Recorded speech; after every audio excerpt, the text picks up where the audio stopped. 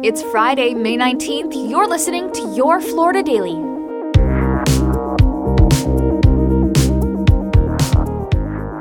I'm Katrina Scales. A major blow for Florida's economy after Disney announces it's scrapping plans for a $1 billion corporate office complex in Orlando's Lake Nona neighborhood.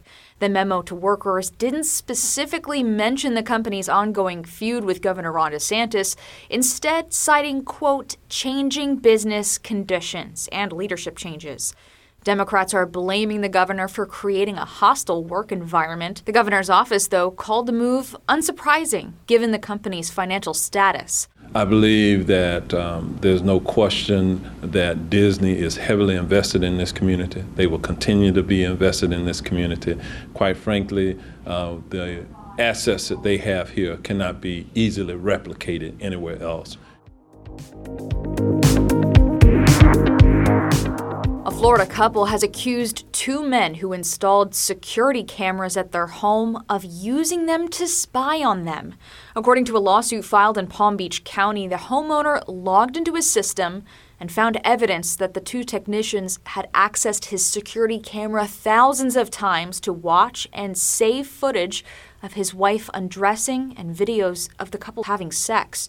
Andrea Lewis is the couple's attorney. The husband immediately noticed that there were a significant number of activity entries in their private home camera system when there should have been none. Their employer, Ask the Advisors, says the same two technicians were fired back in 2021 after being charged with video voyeurism.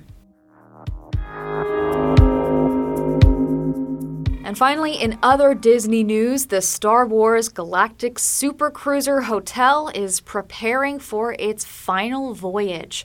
The hotel and immersive fan experience at Disney World has only been open for about 18 months. At nearly $5,000 per couple for 2 weeknights, the price was out of reach for many Star Wars enthusiasts. With the hotel only half full, Disney said the interactive fan experiences didn't live up to expectations. Find these top stories along with breaking news, weather, and traffic all day on clickorlando.com. And now, a completely random Florida fact.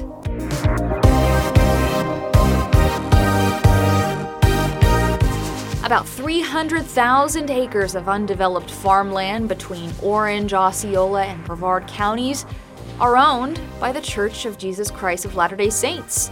Longtime Floridians call it the Mormon Ranch, but its true name is Deseret Ranches.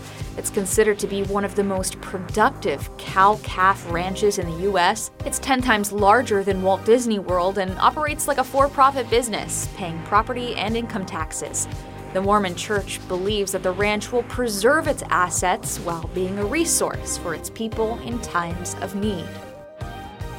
Your Florida Daily is produced by News 6 WKMG in Orlando. I'm Katrina Scales. Subscribe for new episodes wherever you like to listen.